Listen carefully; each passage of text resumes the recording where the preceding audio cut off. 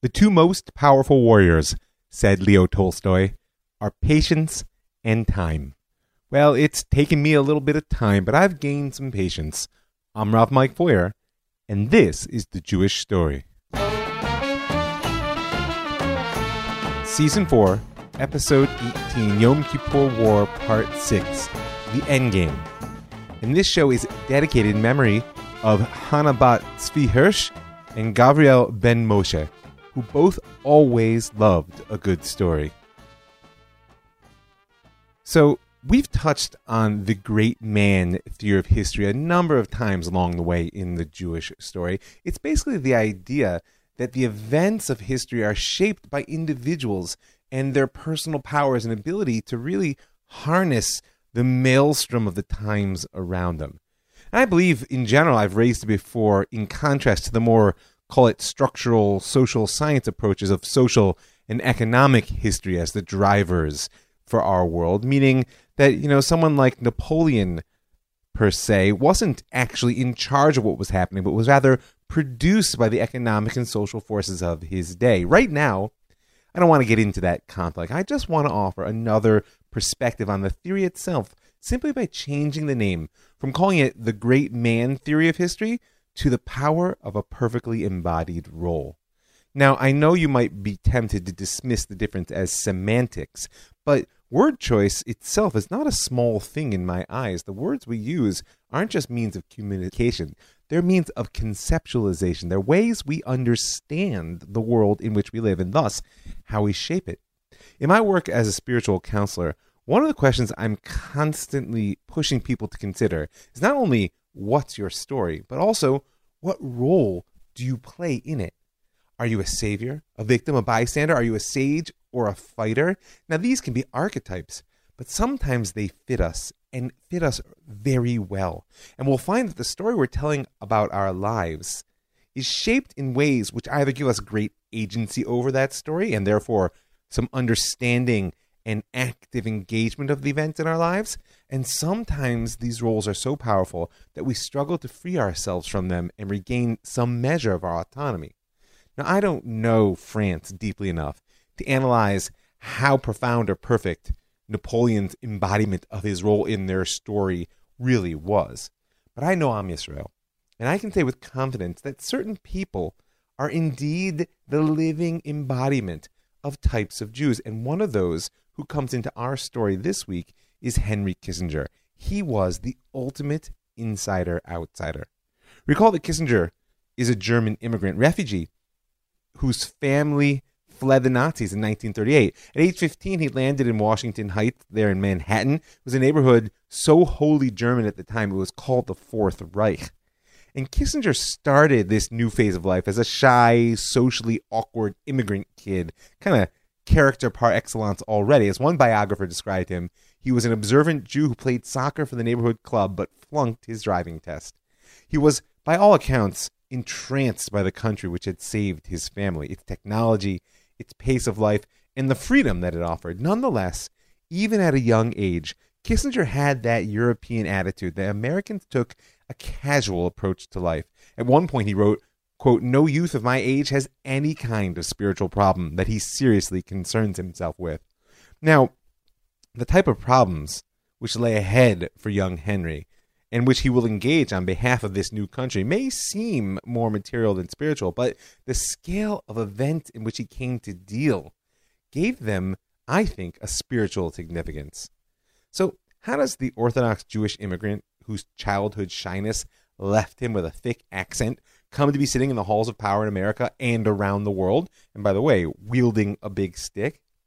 I gave Kissinger's backstory in episode 9 of this season, so you can go there to really hear it. But for now, suffice it to say, he has a boatload of brains and worked relentlessly toward his goals. That alone makes him the embodiment of the hardworking immigrant story, but that's hardly a particularly Jewish story in that respect. There were tens of millions like him in America.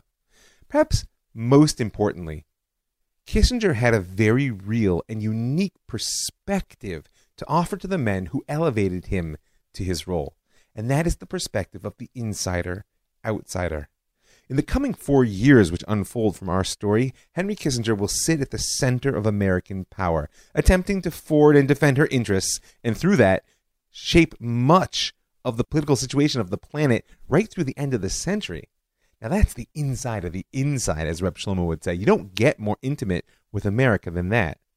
At the same time, unlike really anyone else around him, certainly in terms of his scale of power, he wasn't from around here, right? And aside from social awkwardness, a bit of alienation, and the occasional outright anti-Semitism, that meant Kissinger was able to see America's interests and how they were to be best moved forward and defended in entirely different ways.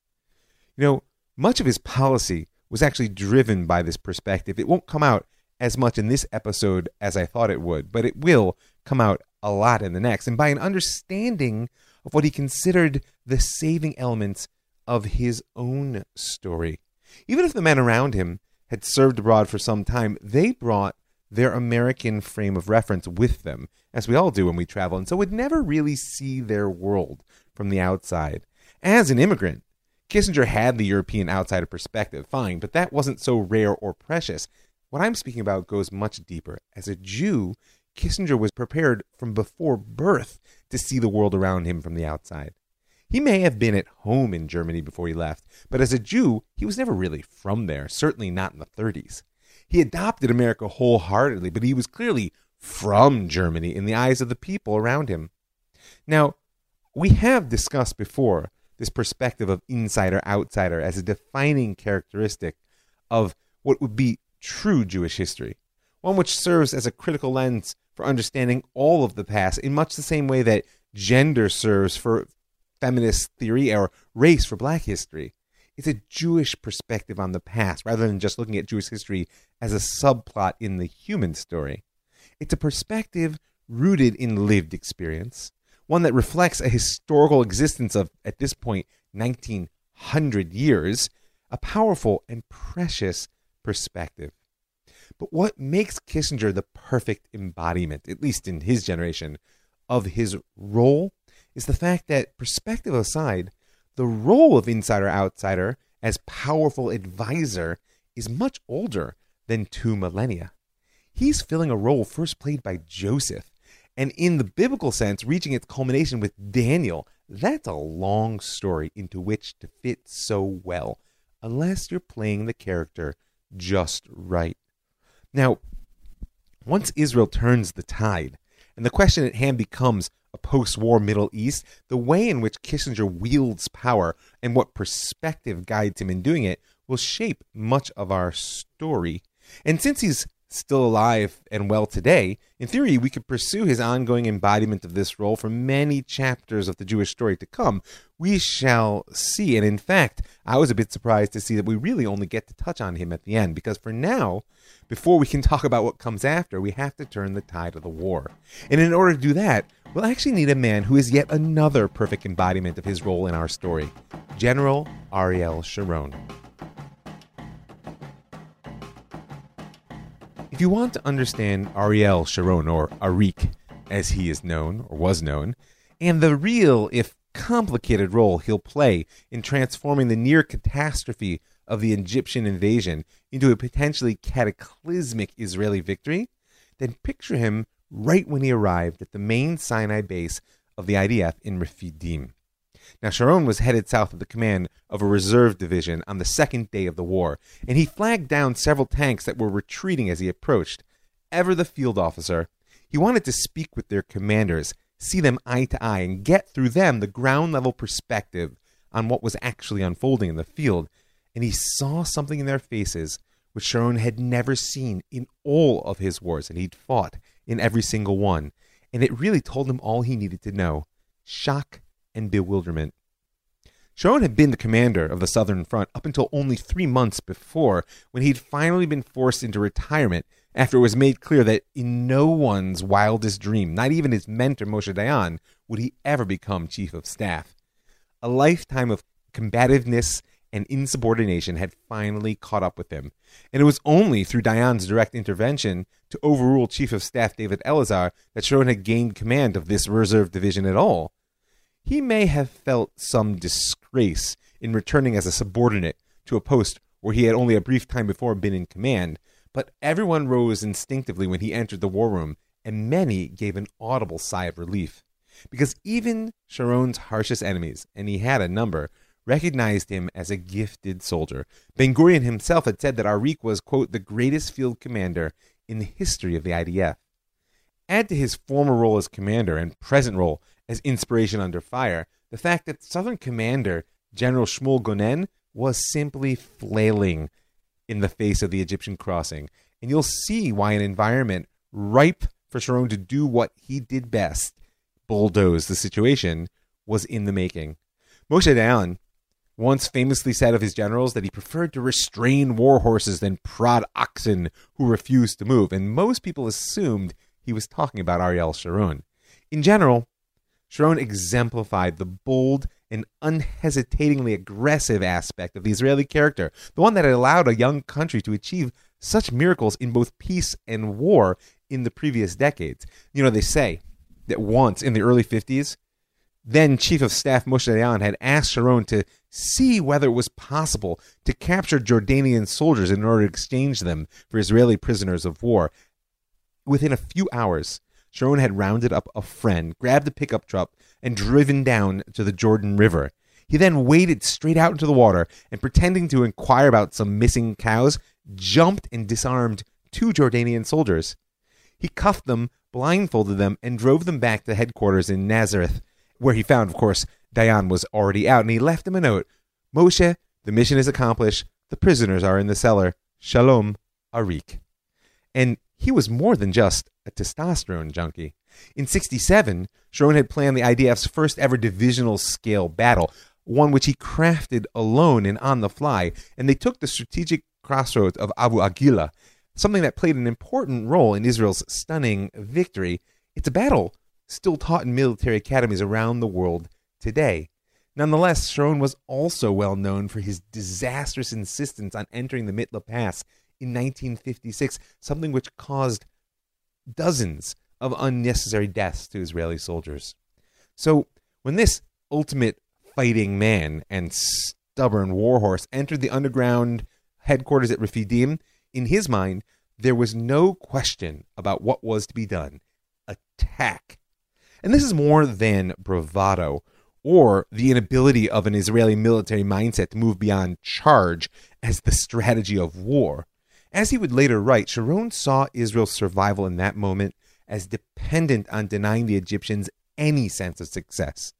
The immediate battle clearly hinged on the psychological factor, but so did the war. In his eyes, the only option was a swift counterattack, one that would throw the enemy off balance and ultimately, quote, create in the Arabs a psychology of defeat, to beat them every time and beat them so decisively that they would develop the conviction that they could never win. Now, there's a lot to be said about that quote, particularly in light of the terrible situation in which we find ourselves today. And we'll speak in the long run about whether this quality of crushing the enemy, which Sharon so perfectly represents at this point, is going to actually serve the country, especially in light of the role which a sense of Egyptian success will actually play in Sadat's willingness and ability to ultimately make peace. But that story lies ahead. For now, Sharon is a warhorse not to be bridled. You know, as we heard last episode, he did indeed get his counterattack the very next day, Monday, October 8th. And it was such a disaster that it nearly knocked the IDF out of the war along the canal. You may recall that as the army was regrouping the day after the failed attack, Southern Commander Shmuel Gonen still struggled to rein in Sharon and enforce the Chief of Staff's orders that they take a defensive posture. And fortunately for our story, and frankly the state of Israel, Gonen didn't manage to stop Sharon before one of his battalion commanders happened upon a seam which lay open between the northern flank of the Egyptian Third Army and the southern of the Second. It was a corridor nearly a mile wide, stretching from the Israeli lines right up to the point where the Great Bitter Lake empties into the canal to the north, and where there was an agricultural station known as the Chinese Farm. By a stroke of divine grace, it was right here at the northern end of the lake that Sharon, as southern commander before the war, had made preparations for bridging the canal in case of need. There was a 200 by 500 foot yard that had been cleared for heavy bridging equipment, complete with an access route and dirt banks to give some protection. 2 miles south of the bridge yard was actually a paved road called the Akavish Road, built as a link to the forward supply depot back at Tasa. Now, the Tirtur Road lay just to the north, running parallel to the Akavish and ending at the Matsmid Fort, a fallen stronghold of that Bar-Lev line.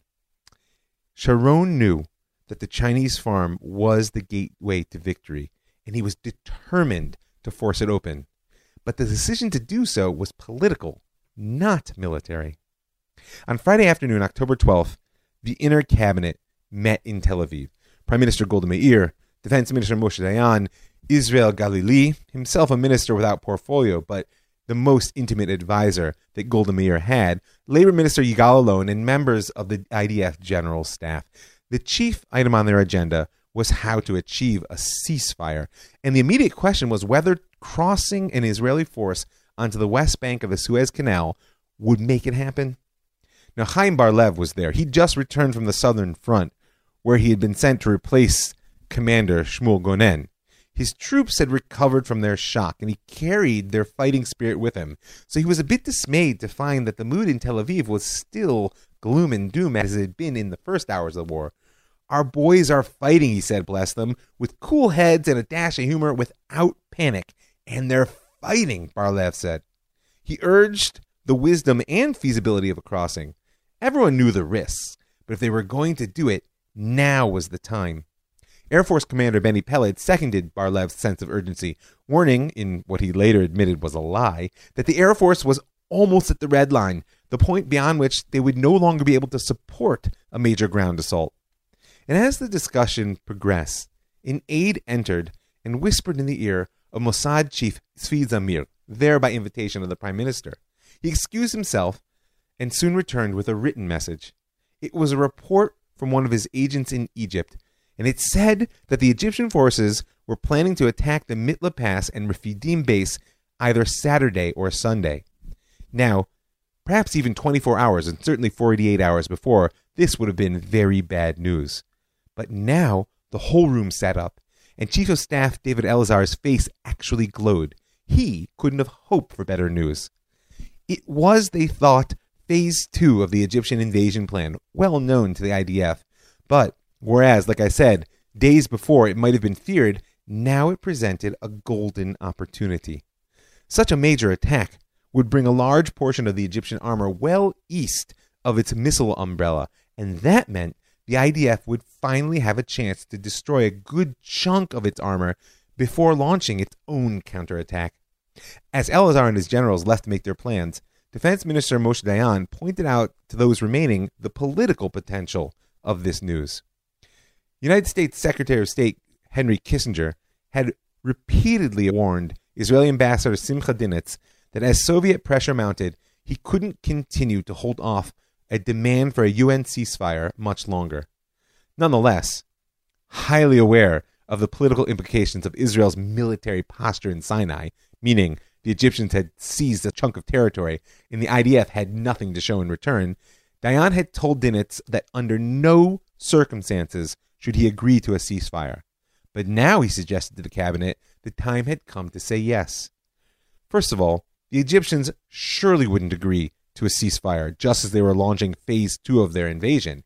And second of all, by withdrawing opposition to that ceasefire, Israel would solidify America's goodwill and thus its continued supply of arms. Now, the cabinet weren't the only ones to receive this news. When Egyptian Chief of Staff General Saad al-Din Shazli first heard about the planned Egyptian advance eastward into Sinai, his reaction was the exact opposite of David Elazar's.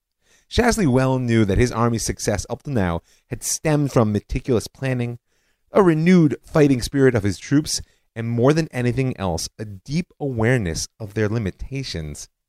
And when War Minister Ahmed Ismail first asked Shazli about the feasibility of continuing eastward to the Sinai passes of Mitla and Gidi, Shazli vigorously protested. So far, He had achieved exactly what President Sadat had asked for, a firm foothold on the east bank of the canal, which he could use as leverage to remove Israel from the rest of the Sinai through political means. His men were dug in deep, and they were confident that the Israelis would not be able to dislodge them. Venturing further into the Sinai seemed to Shazli like madness. But by Friday the 12th, the question had become an order, and when Shazli tried to point out the danger to Ismail, the reply was, "It's a political decision.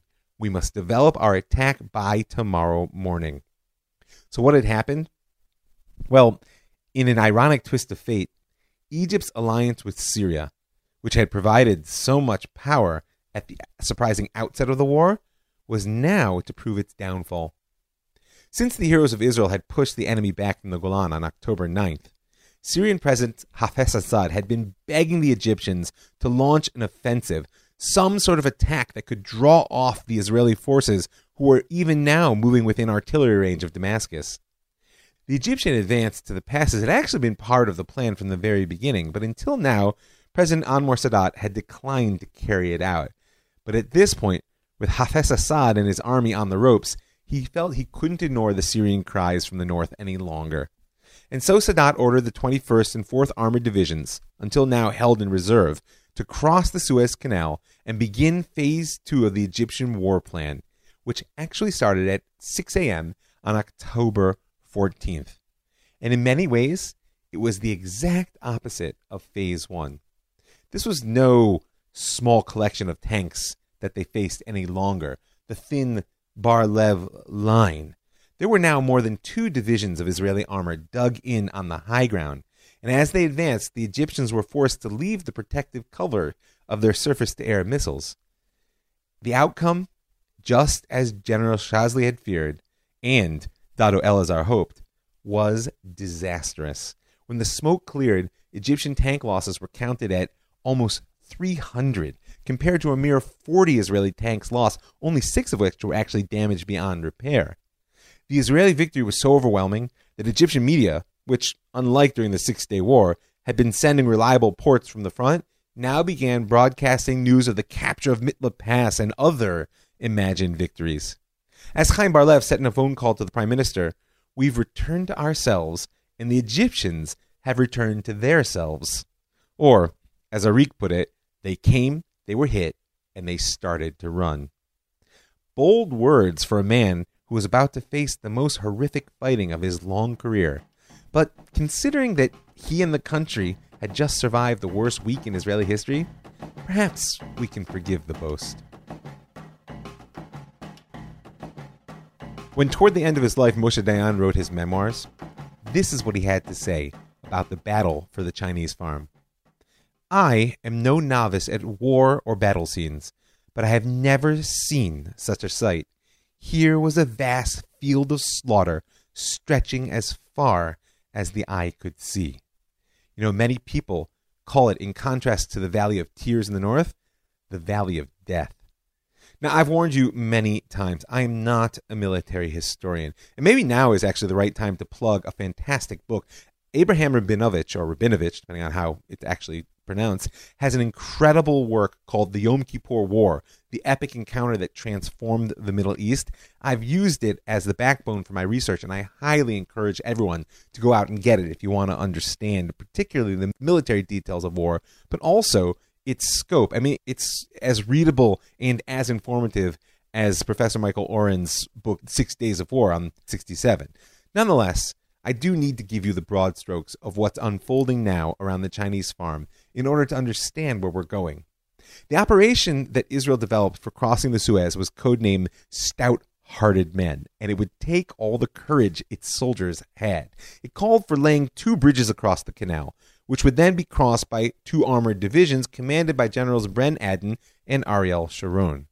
The task of these divisions was to be capturing a 50-mile-wide swath of territory on the west side of the canal, something that would encircle and cut off the Egyptian Third Army. And from here, they were to slowly advance on Cairo. Sharon's division was assigned to capture the marshalling yard for the bridgehead, as well as the Akavish and Tirtur approach roads, the Chinese farm to its north, and a high point above the northern end of the Great Bitter Lake dubbed Missouri of all things. Now, once those positions were taken, and only once they were taken, Sharon was going to move the rest of his division over the canal, led by a paratroop brigade under the command of Colonel Danny Matt. They would be following Aiden's division in an ideal plan. Sounds simple, right? But what followed was one of the most brutal and bloody battles in Israeli military history. In fact, according to many, the most. At 4 p.m. on October 15th, an armored brigade under Colonel Amnon Reshef swept toward the gap in the Egyptian line. The Israeli forces remained undetected along the entire 19-mile trek they took, and they managed to capture that Bar-Lev strongpoint Matzmed that stood above the staging ground without encountering real resistance.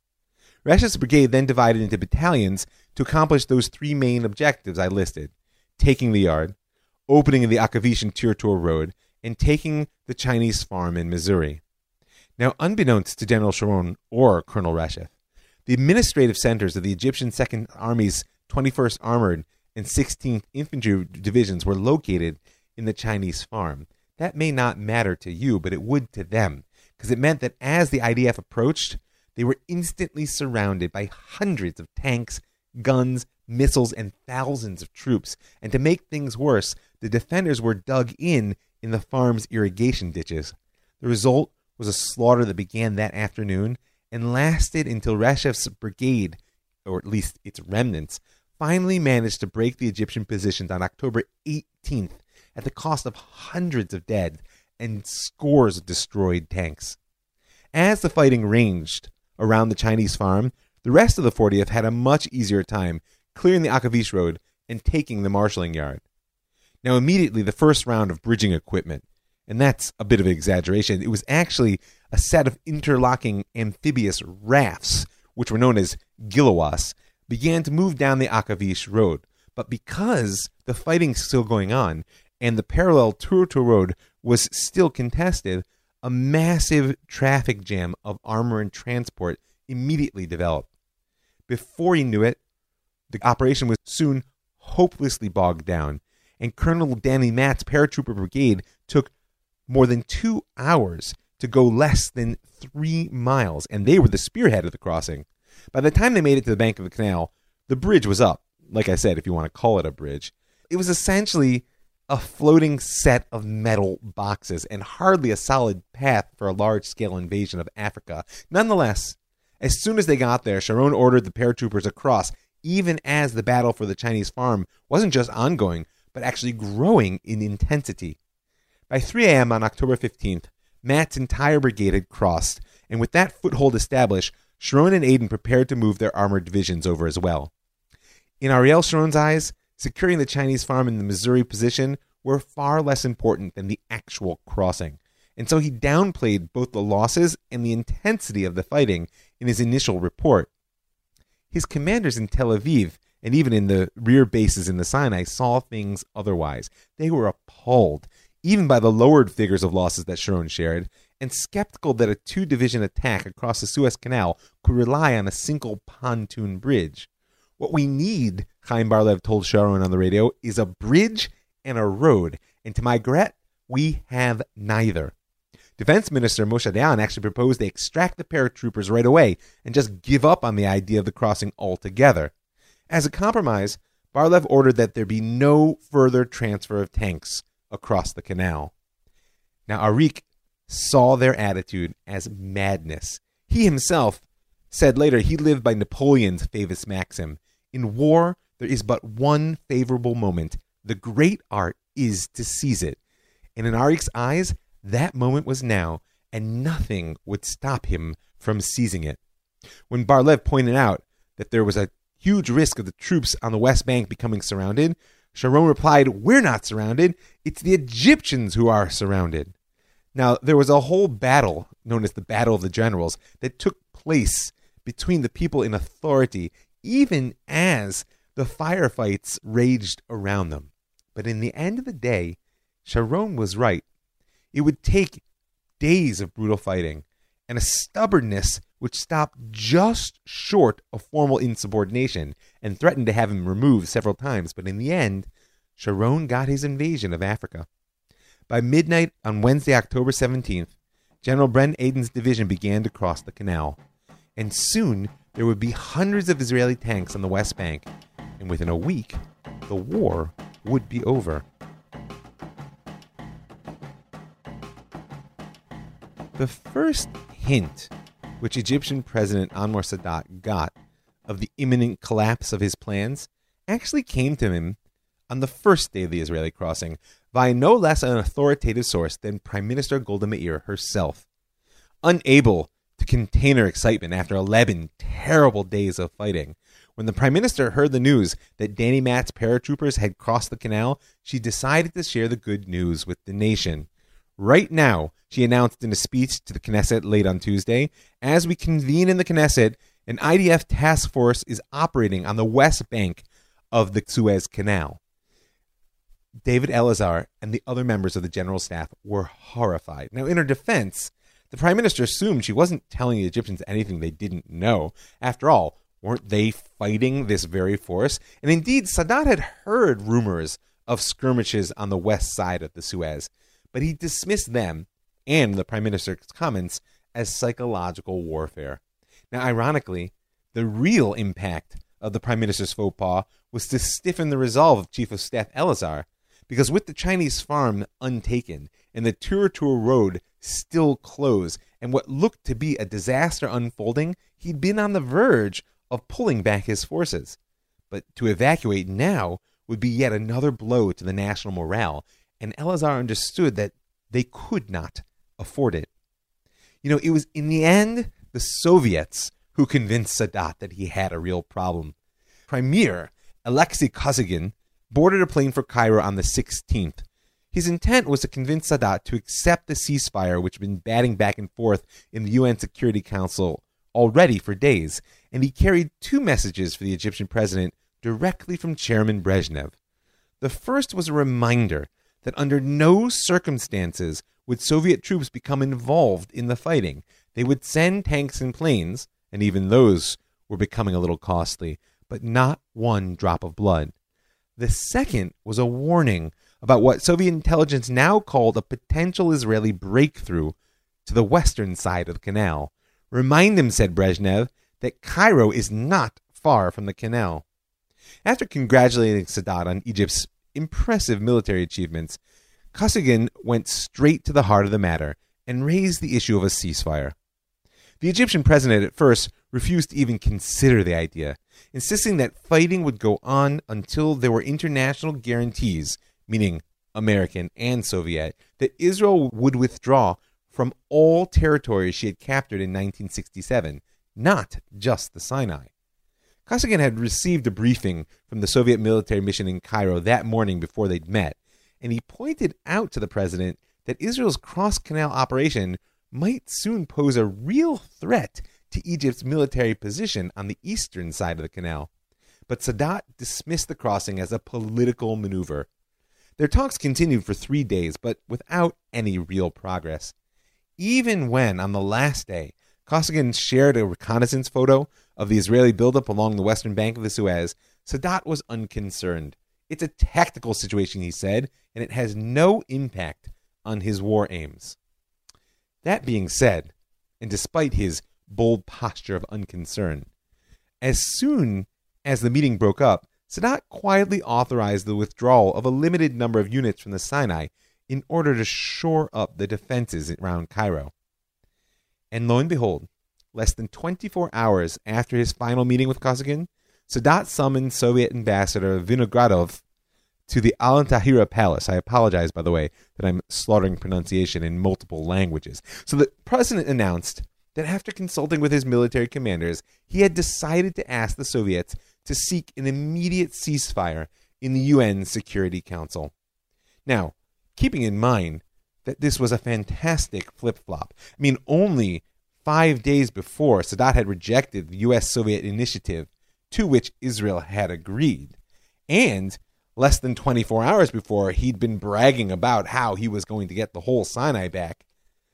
Vinogradov asked, "What are your conditions?"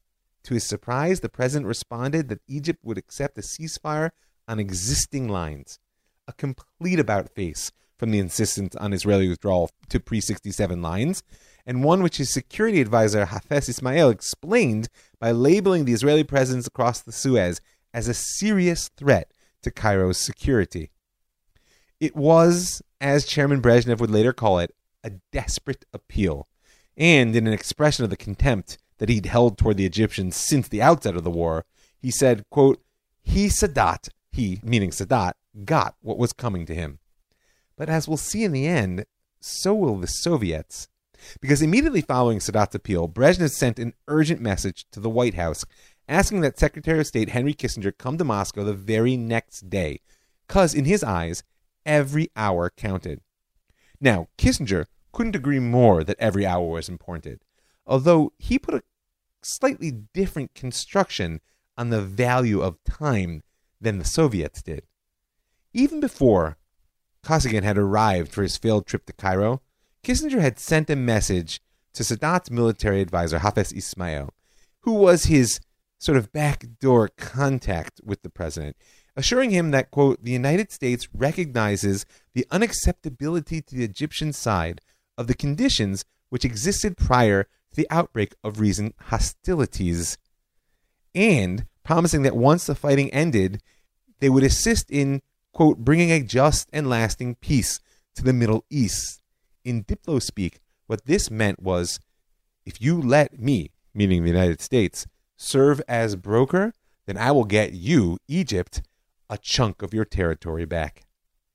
The Egyptian response had been to invite Kissinger to Cairo, an extraordinary act considering that Egypt was even then in the midst of a war in which the U.S. was supplying its enemy. But Kissinger was too savvy to leap at such easy bait. He knew that before he could play his endgame, Egypt's hand needed to be weakened just a bit more. And he also knew that it was the Israeli canal crossing which would make it happen. Remember, in this situation, at least in Kissinger's eyes, American interests required three things: an end to the conflict that didn't undermine Israel, its client state, and one that didn't wreck relations with the Arab world, thus allowing America to supplant the Soviet Union as the power in the region, and finally, one which didn't threaten détente with the Soviets. We'll see next episode that that third one proved to be the sticking point. Now, this was the type of complex foreign policy environment in which the Secretary of State thrived. Before he left for Moscow, Kissinger asked Israeli Ambassador Dinitz to update him on the situation from the front 3 times a day, and he told him that he estimated Israel had 4 days of fighting left before a ceasefire took hold. In other words, you people have 96 hours to redraw the map of the Middle East. Before he'd even left, Kissinger had begun to stall. He told the Soviets that he would refuse to begin negotiations before he'd had a good night's sleep, which means that in addition to the 15 hours it would take him to get to Moscow, there was another half day added to Israel's military timetable. But once discussions began, Kissinger saw that the Soviets were in quite a hurry. Clearly, the situation of the Arab armies on the battlefield was desperate, and rightly so. You know, on the morning of Monday, October 22nd, General Aden addressed his brigade commanders, who were, of course, on the west side of the canal at this point, and taking huge chunks out of the Egyptian armor. He had taken to giving a daily parody of Israel Radio's morning broadcasts, which always began with the day and a verse from the Psalms. And his chosen text for this day tells us all we need to know about the situation in the field. Hayom Yom Sheni. Today is Monday, the 22nd of October, he said, the 17th day of the war. On this day, the Levites would chant in the temple, and you shall strike the Egyptians and pursue them to the end. And then he added, should it come to pass that you do not hurry, you will not finish the task. Prepare for orders. Over. And hurry they did. The IDF was racing to complete the encirclement of the Egyptian Third Army before the ceasefire would come into effect that very night. And frankly, what unfolded over the next 24 hours was such blatant ignoring of the ceasefire that it required another UN Security Council declaration to enforce the ceasefire once again on October 23rd. Here was the problem. The General Staff in Tel Aviv viewed the end of hostilities as a real dilemma at this point. On one hand, they knew that with only a few more days, they could force the surrender of the Third Army and cut off the second as well, which would bring about a total Egyptian military collapse and thus produce a lasting victory. Chief of Staff David Elazar, Prime Minister Meir, and Defense Minister Moshe Dayan were not interested in this being yet another round of fighting. They wanted to win and win for good, and believed that only a decisive victory will allow them to do so. At the same time, as I said, they knew well that this wasn't in the national interests of the United States, and the political debt to which they owed the United States was too large just to ignore them and keep on fighting. Up in the north, Israel had pushed the Syrians so far back that the IDF was within 30 miles of Damascus. And down in the south at this point, though Egypt had seized nearly 1,200 square kilometers of the Sinai, Israel held another 1,600 on the West Bank, and the tanks of Aden's divisions hadn't just cut off the Third Army by the time the ceasefire actually came into effect. They were only 50 miles from Cairo. So this is our situation at present. The fighting has ceased for now, but as we'll see in the next episode, the war is actually not quite over. We still have to consider the Arab oil embargo and its impact on the international situation, and a nuclear alert that will arise right on the heels of that ceasefire. But I'll have to say that those are stories for another day. I want to thank a few people, and frankly, even before I do, I just want to say again that this show is dedicated to the memory of Chana Bat Tzvi Hirsch and Gavriel Ben Moshe, two people who always loved a good story. And I want to thank all the folks who give their hard-earned money to make this show happen, keep it free, and make it widely available. I want to invite you to join them. You can go right now to my website, that's jewishstory.co, and up in the right-hand corner, you'll see a little button that says Be a Patron. Click on that. You can give a little bit of per-podcast support. Or, if you'd also like to dedicate a show, you can reach out to me at ravmikefoyer@gmail.com, or on Facebook, you can send me a message, Rav Mike Foyer, and I'm happy to share with you details of how you can dedicate. I'd also like to thank the Land of Israel networks, that's thelandofisrael.com, for creating a platform that allows me to reach so many wonderful people. I want to thank the Pardes Institute, pardes.org.il, for building an educational institution that gives me the privilege of teaching so many wonderful Jews. And I want to thank you for listening. I'm Rav Mike Foyer, and this is The Jewish Story.